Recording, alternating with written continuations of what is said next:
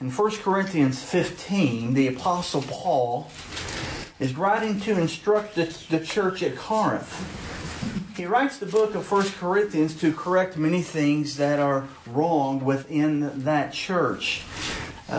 We have two letters in our Bibles that the Apostle Paul has written to the church. We know from reading those letters that apparently the church has written to Paul and said, Paul, these are the things that's going on. What do you think? And he writes a letter in response to the things that he's heard, in response to their questions. And then they apparently sent him another question, and he sent a letter that we don't have. And then we also have 2 Corinthians. So he sent multiple correspondences to the church at Corinth, and two of them we have preserved for us in the Word of God. It's not that the other two letters, or however many he wrote, or the letters he wrote to other churches not in our Bible, or not were not helpful to the church or didn't contain truth. They just weren't Scripture preserved by God for all of time. The letters that we have are the ones that God has preserved and He has placed in His Word that endures forever. And even if we were to discover those other letters, we would reject them as Scripture, because just because something is old and ancient doesn't make it Scripture. In 1 Corinthians chapter 15, the Apostle Paul is writing to encourage them about the resurrection of Christ. And basically, he says two things in this particular passage of Scripture, at least in the verses that we're going to look at. He talks about the truths of the resurrection, and then sort of the so what. What's the big deal? Whether or not it is true or not. I think it's interesting that people today, they sort of want to say the same thing. If Christians want to believe that Christ was raised from the dead, so be it. Y'all believe that and we don't. And so whether you believe it and live it and we don't believe it, it makes no difference whatsoever. Your lives doesn't really look any different than our lives. And so we can just believe whatever we want to believe. If you want to believe that your God was raised from the dead, so be it. If we want to believe ours is not, so be it. But beloved, I want you to know this, and Paul teaches this in this particular passage of Scripture. If Jesus was not raised from the dead, then we are of all men, this passage says, to be pitied, and we might as well throw our Bibles away.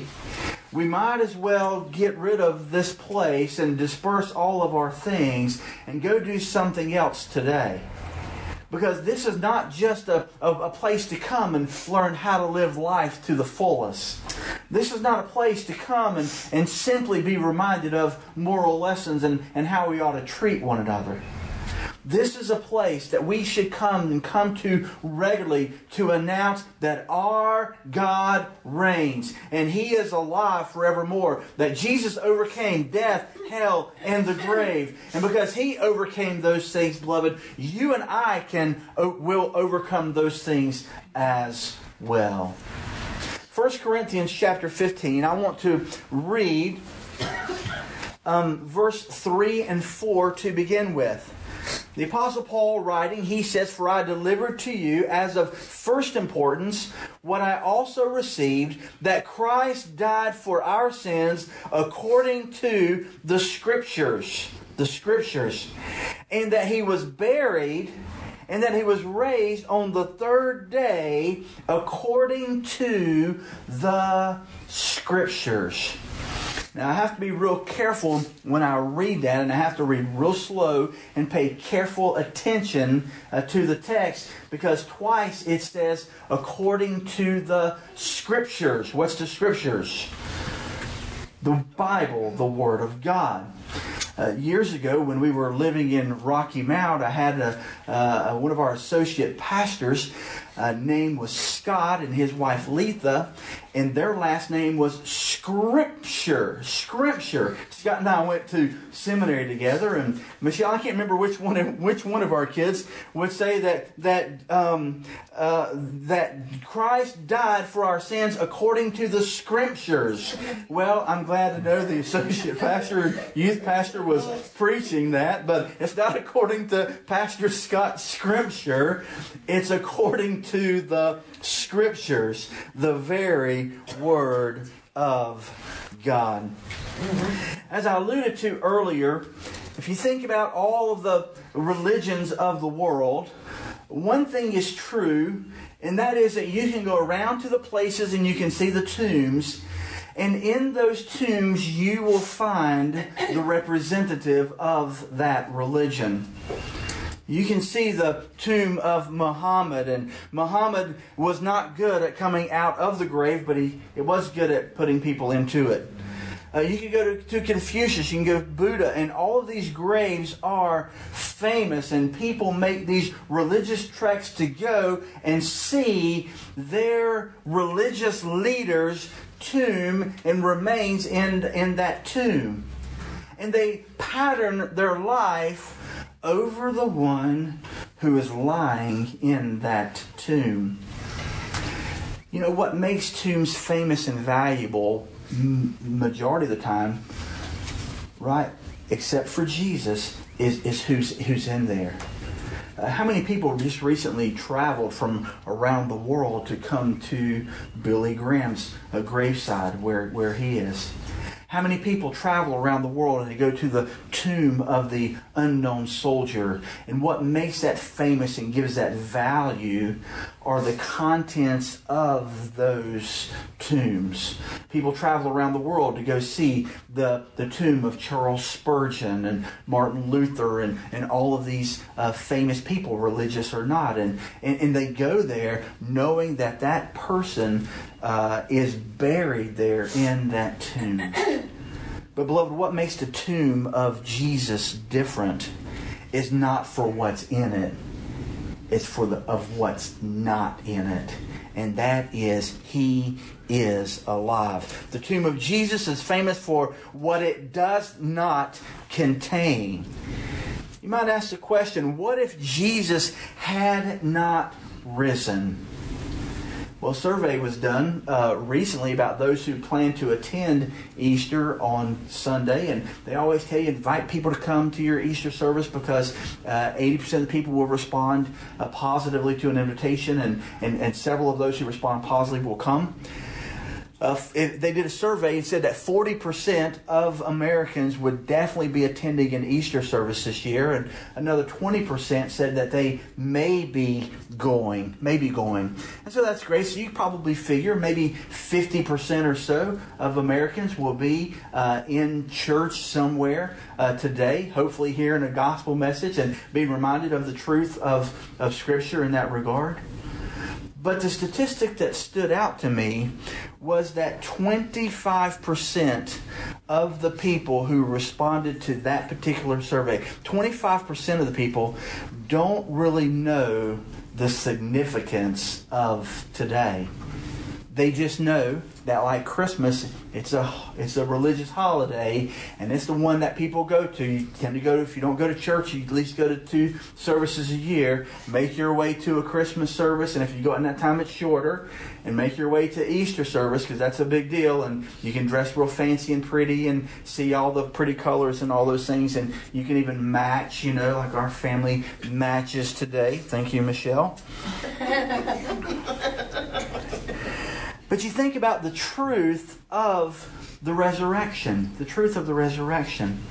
It's vitally important that Jesus was raised from the dead. Jesus was raised from the dead. When it comes to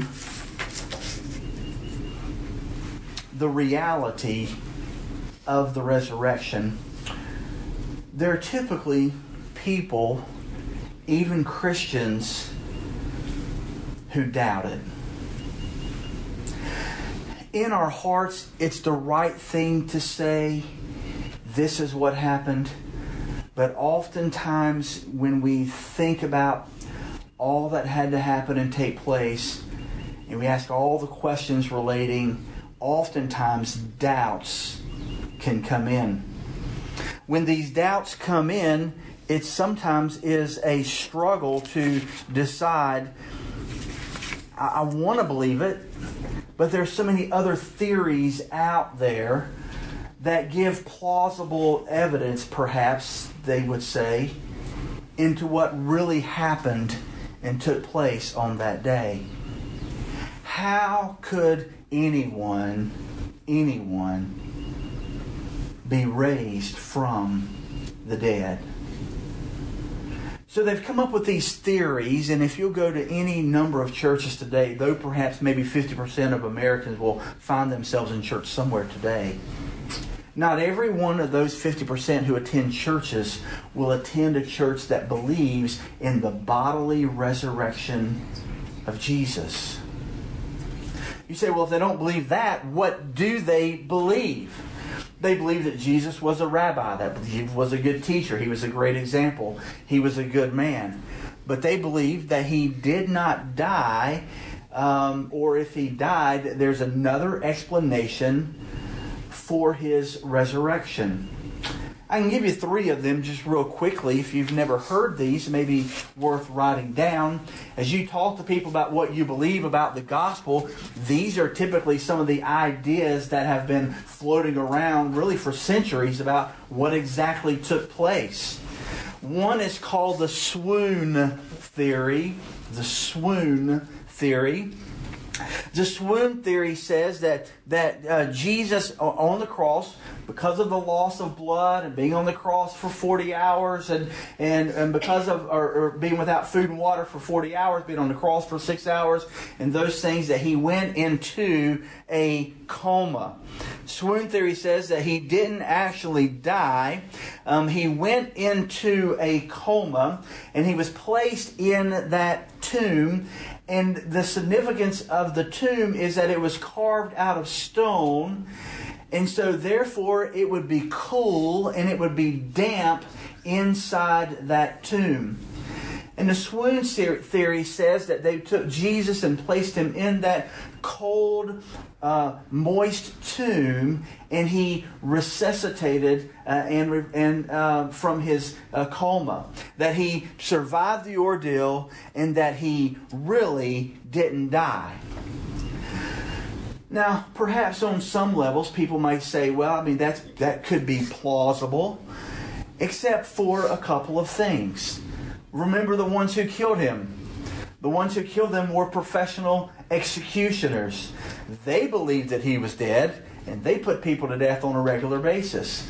They even took the spear and they pierced his side and went into his heart wall, and blood and water came out, indicating the death of the one who was there. They took him and they wrapped him and he was placed in that tomb. And just think about this. Even if he was just in a coma and placed in that tomb and was resuscitated by the cool dampness of that tomb, he would have had to wiggle out of the grave clothes. He would have had to roll a ton and a half stone uphill in order to get out. It's interesting that the Romans were the first ones to report that Jesus was alive. The Roman soldiers were the first ones to report that he was alive. And they were the ones who made sure he was dead.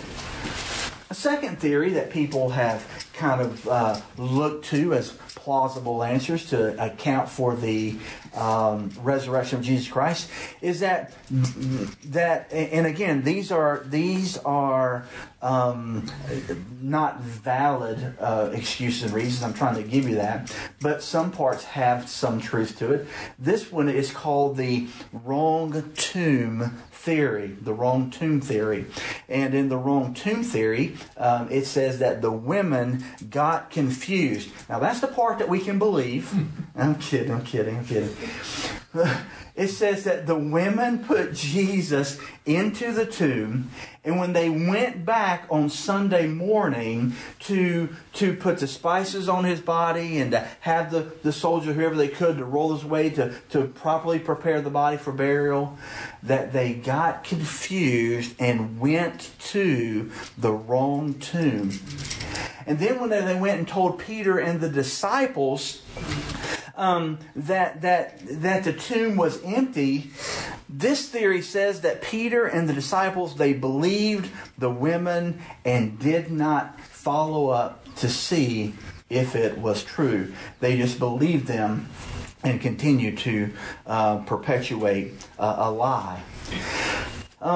We certainly know that they would know where they were.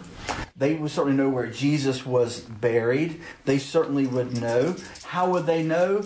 Because Mark chapter 15, verse 47 says that Mary Magdalene and Mary, the mother of Jesus, were looking on to see where he was laid.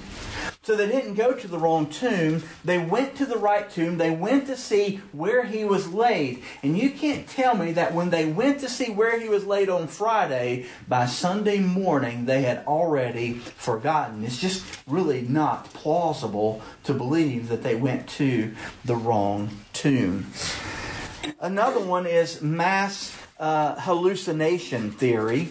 The mass hallucination theory says that the disciples and all of his followers missed him so much, and as they were there gathered together and telling stories and reflecting or recalling, that they missed him so much that they worked themselves up until they saw him.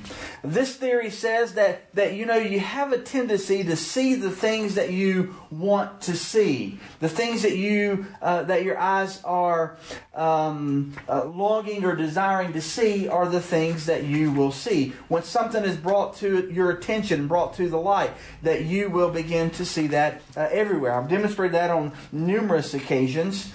For example, when I bought a silver truck, that I thought very few people own a silver truck. Until what happened?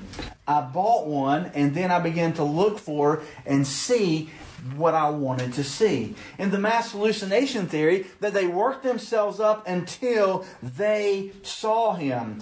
Well, beloved, they saw him, but they didn't work themselves up. They saw him because he was alive. In fact, Acts chapter 1 verse 3 says, "To these he also presented himself alive after his suffering by many convincing proofs, appearing to them not just on that night, but appearing to them over a period of 40 days, and speaking of the things concerning the kingdom of God."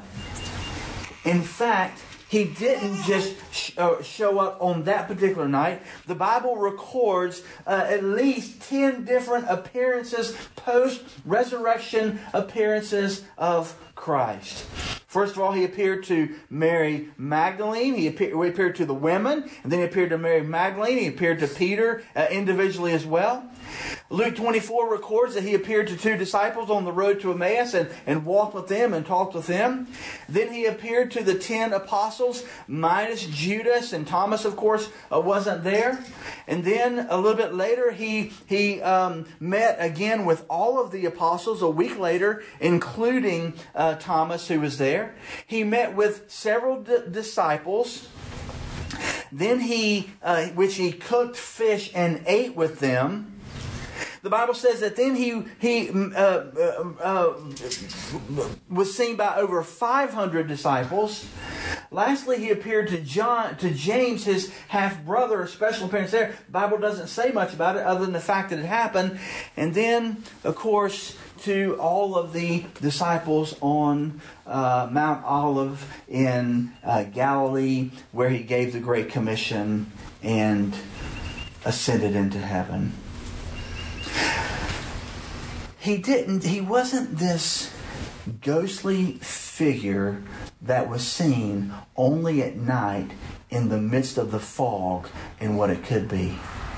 In fact, the Bible says that he was viewed in the morning.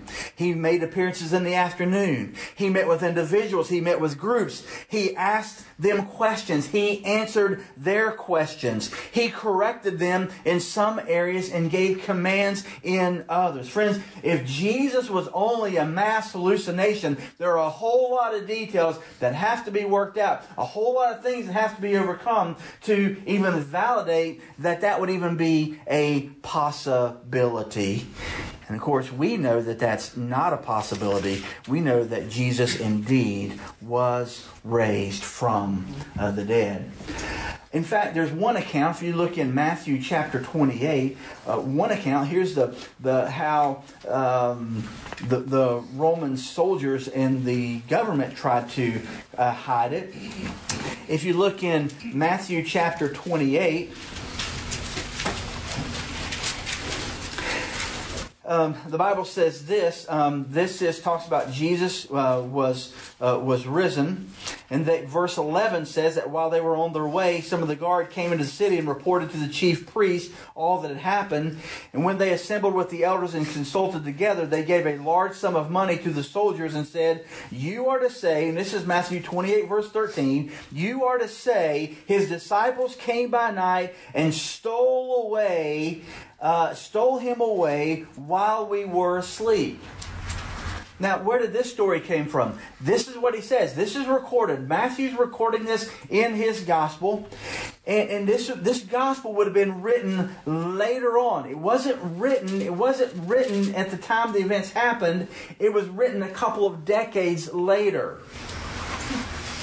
And here's what Matthew says. He says, "You are to say that the elders consulted together, and they said, 'You are to say, his disciples came by night and stole him away while we were asleep. And if this should come to the governor's ears, we will win him over and keep you out of trouble.' And they took the money and did as they had been instructed. And this story was widely spread among the Jews. And decades later, when Matthew is recording these events under the inspiration of the Holy Spirit, he says, and is the same story, and is to this day." It's interesting, if you look in, there was a historian named Justin Martyr. And Justin Martyr wrote outside of the biblical accounts, and he said this. He said the authorities sent representatives. This is what the historian recorded in his historical records. He said authorities sent representatives throughout the Mediterranean region, telling that the disciples stole the body of Jesus and lied about the resurrection. And lied about the resurrection. The question I have with that theory is, who would die for their own lie? Oh, we might lie to get out of trouble. We might lie to delay a judgment. We might lie when we get back in a corner. Now, I know you're here today and you say, "I would never tell a lie." Liar. Given the right situation and circumstances for a right reason that you think would benefit you, right? We would call it a small lie. That would be by our account, probably not by others. But who would tell a lie and believe that lie to the point of death? And I'm not talking about getting everybody in the room and shining a flashlight in their eye until one of them cracks, and then all of them do, and none of them crack. They're together in that room together. They all went to their death proclaiming a lie. That's not what I'm talking about. I'm talking about each one individually living their life as though Jesus was raised from the dead and facing suffering and persecution and martyrdom because of the lie that they told and believed. The Bible says that all of the apostles, except one, died horrific deaths believing that Jesus was raised from the dead. In fact, the Bible says, or not the Bible, but history tells us that Matthew suffered martyrdom. Matthew, the one who wrote Matthew's Gospel, suffered martyrdom when he was thrust through with the sword in Ethiopia preaching Jesus. Peter, we know, was crucified upside down in Rome. Mark was drugged through the streets in the city of Alexandria. James, the son of Zebedee, was beheaded in Jerusalem. James, the son of Alphaeus, he was thrown down from a high place on the temple wall. And when that didn't kill him, they stoned him with stones. And when that didn't kill him, they beat him with a heavy club. And he died believing that Jesus was raised from the dead. Bartholomew was skinned alive. Andrew was bound to a cross, and he preached the gospel to the men crucifying him. Thomas, the one who had doubts and who questioned, he was run through the body with a lance in East India. Thaddeus was shot to death by arrows. Simon and Philip were crucified. Only John died a natural death. And only after boiling him in oil in a cauldron that didn't kill him, after when he was 85 years old, banished him to the Isle of Patmos and left him there, we received the book of Revelation, and ultimately, after a change of political leadership, was released and went back to do ministry in Ephesus, believing that Jesus was raised from the dead. Beloved, I'm telling you, these people believed that Jesus was raised from the dead, and they were willing to give their life for the cause of Christ and give their life for the gospel and preaching that Christ was raised from the dead. And if I can just be direct and blunt and honest with you, so many Christians today don't want to be inconvenienced for the gospel, let alone give their lives for it.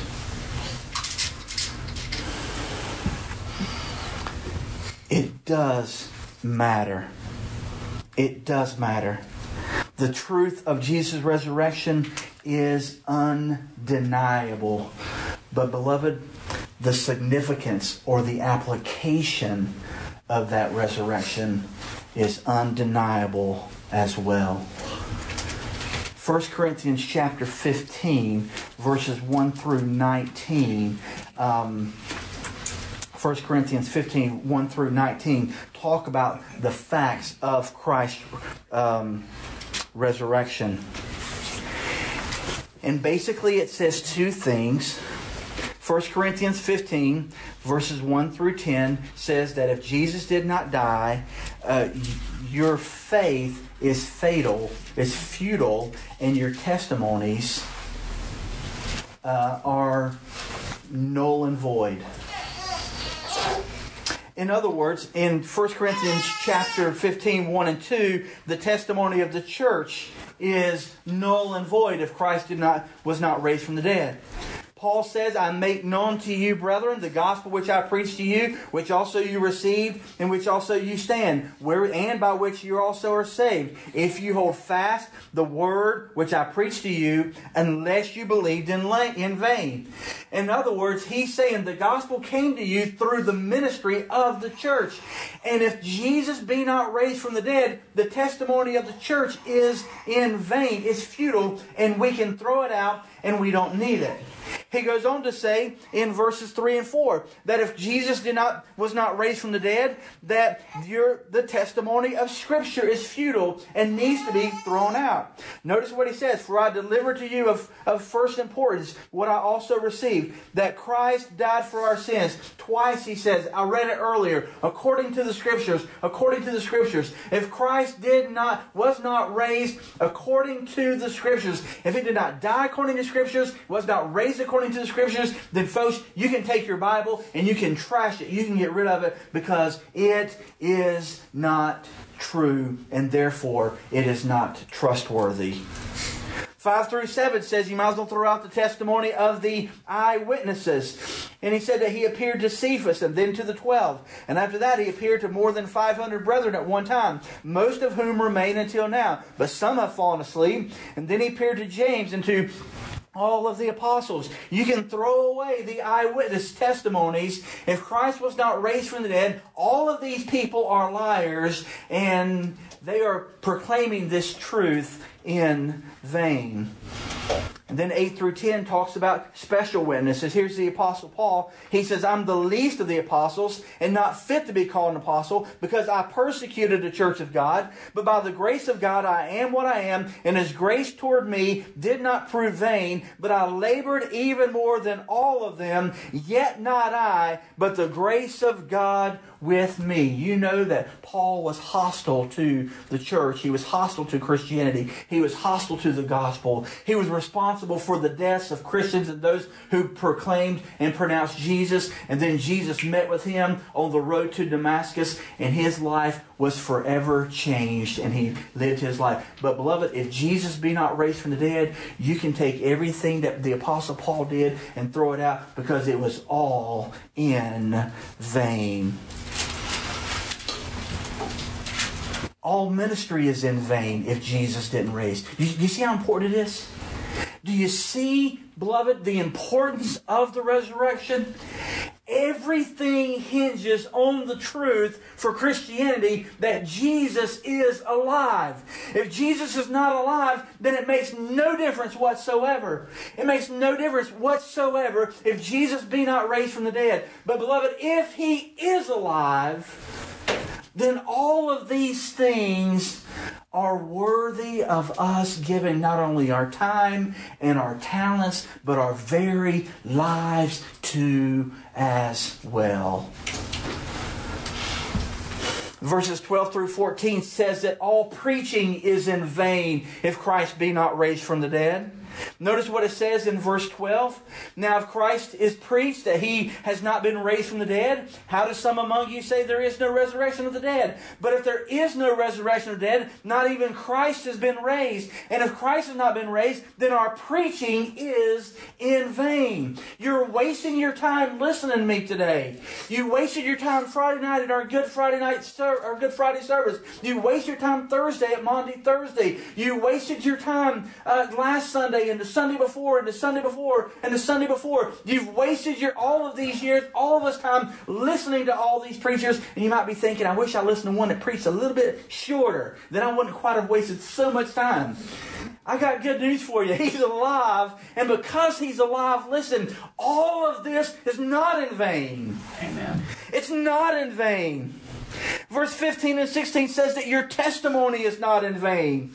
Notice what it says. If the dead are not raised, not even Christ has been raised. And if Christ has not been raised, your faith is worthless. You're still in your sins. Stop sharing your testimony. If Christ is not raised, then no one has been sacrificed for your sins. And beloved, you are still in your sins, lost, without hope, if Christ be not raised from the dead. And therefore, you need to cut out the witnessing.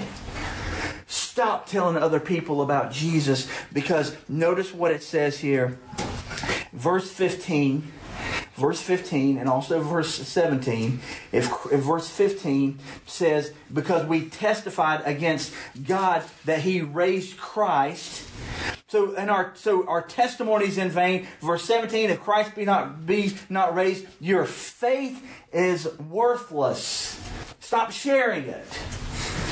If Jesus be not raised from the dead. Verse 17b, you're still in your sin. You're not cleansed if Christ be not raised from the dead. Your future hope is in vain, because verse 18 says, then those who have fallen asleep in Christ, they've perished. Beloved, if Christ be not raised from the dead, there's no possibility that you're going to see those who have gone on before you ever again. There is no future hope of life after death if Christ be not raised from the dead. And therefore, verse 19 says, there's no future promise. If we have hoped in Christ in this life only, we are of all men, now look at this, most to be pitied.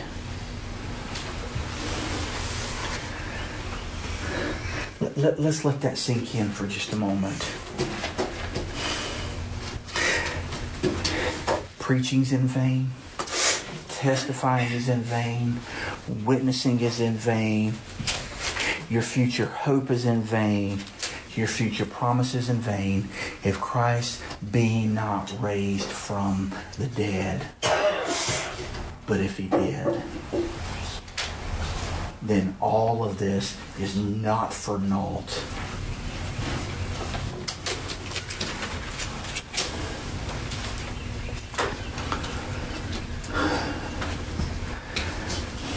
This is going to sting, but I want you to hear it because it comes from my heart, and I'm not casting stones. I'm not pointing fingers without having 3 fingers pointed at me. But beloved, if you're not preaching, sharing the Word of God with people, and testifying and witnessing and explaining how people can be cleansed from their sin and sharing about the future hope and promise, even though those things are true because Christ is alive, you are living your life as though He were dead.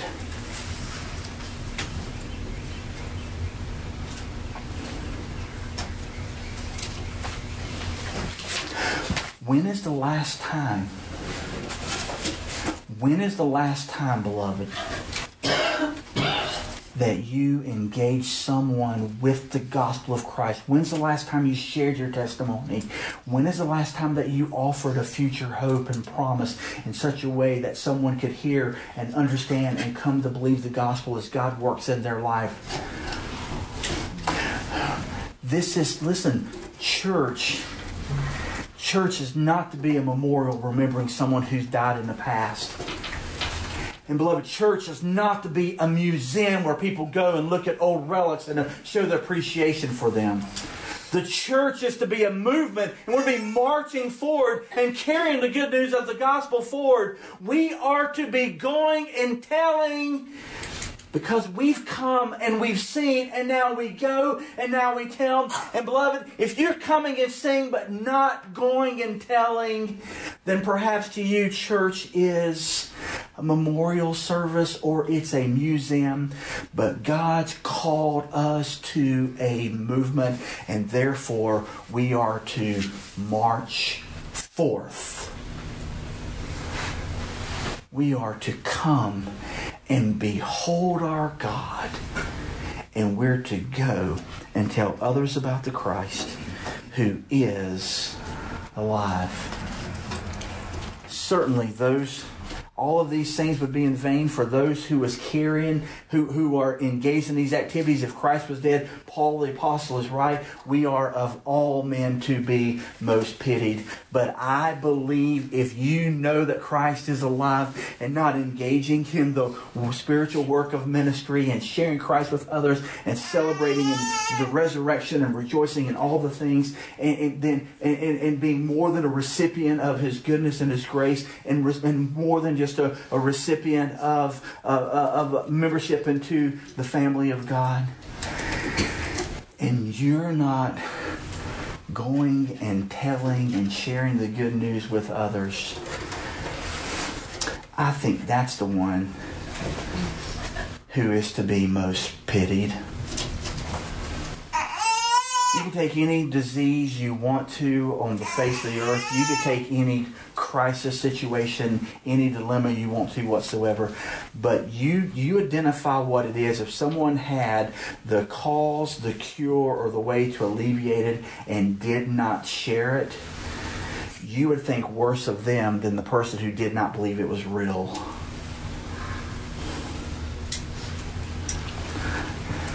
If you believe that Jesus Christ was raised from the dead, then I'm telling you, just like these apostles, He's worth giving your time to. He's worth giving your treasure to. He's worth giving your life to for the sake of the gospel. And my prayer is that God would make Christ alive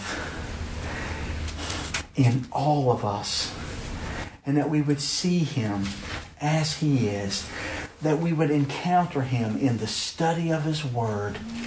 And when we share the good news of the gospel, we will see that He is alive, because He is doing the work of transforming lives of those to whom we are sharing. You and I do not have the ability to raise someone from the dead, but God does. And Christ has chosen the gospel by which to raise people who are dead in their trespasses and sins and made alive in Christ. And He's entrusted that gospel to us. Beloved, I know it's common to doubt. If someone says, I'm going to tell you right now, preacher, I have never ever had a doubt. My question would be, have you ever had a thought? But I want you to understand that there is enough evidence. Well, if I could just get all my questions answered, I would believe. You know what I found in talking to those people? Is they always have just one more question. Just one more question, just one more question. You want to know why? Because you can't come to Christ by way of the head. You come to Christ by way of the heart. There are enough answers to the questions to lead any reasonable person who will do an investigative study of the truthfulness of the resurrection of Christ.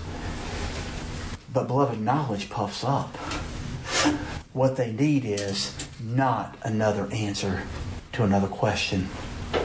They need the transforming power of the gospel. They need God to do the work in their life, to open their eyes that they may see the wonderful truths of Christ. May you and I be faithful to believe that Jesus is alive. May you and I be faithful to live our life as though He is alive. And may you and I be faithful even to the point of death, if that's what's required, believing He is alive. We don't need passivity any longer in the church. We need Christian soldiers onward with the gospel and proclaiming the truth of His Word. But beloved, it begins with a personal relationship with Christ. Are you sure? Are you sure that God has done the work of regeneration in your life? Or do you have doubts about that? I want you to know that God wants to save you. If you're not saved, if you don't know Christ, He does the work of salvation in your life. Every person who is saved, they have believed on the Lord Jesus Christ, that He is who He says He is, that He did what He said He did, and He overcame death, hell, and the grave in order for you to believe that He is the Son of God. And by believing on His name, you repent and believe the gospel and confess with your mouth that Jesus is Lord. And in that confession comes action, doing, testifying that the words of your mouth are true. If you are not confident in your saving relationship with Christ, then beloved, I would encourage you not to leave here today until we talk. And let's answer some questions. Let's look at Scripture. Let's be certain if we can. And if not, then let's pray and let God do the work of regeneration in your heart perhaps this week. But beloved, if you are here and you are confident beyond all measure, if you die today, that you are going to go to heaven, then my question for you is, are you living it? And does anyone else around you know that to be true of you by the way that you live your life and by the way that you share Christ with others? May it be so for His glory. Let's pray together. Heavenly Father, thank you for loving us. Thank you for your word. Thank you for the undeniable proofs of the resurrection. And thank you that these are not just theological ideas and concepts to be believed, but Father, they impact our lives on so many levels, in so many ways. Father, I pray that we would search the Scriptures before in them we will come to know you and to know what it means to have eternal life. Father, I pray that you would meet each and every one of us at our point of need. If the lost need to be saved, God, only you can save them. If the saved need to be strengthened, God, would you do that work as well? If there's some who are doubting, God, overcome their doubts with confidence and give them love and boldness to share the gospel with others. Father, may all of us be willing, if you were to so call on us, to follow the example of the martyrs and be willing, if necessary and called upon, to give our life for the cause of Christ. Father, I pray that you would convict us of hypocrisy where our lives don't align with the gospel. I pray, Father, that you would give us godly sorrow in the areas where we fall short, that we may confess and be renewed, that we may see God through the pages of Scripture and be confident in our ministry to others. God, keep us close and clean and on fire for you as we come and see and as we go and tell. In Jesus' name. And God's people said, Amen. Amen. Look.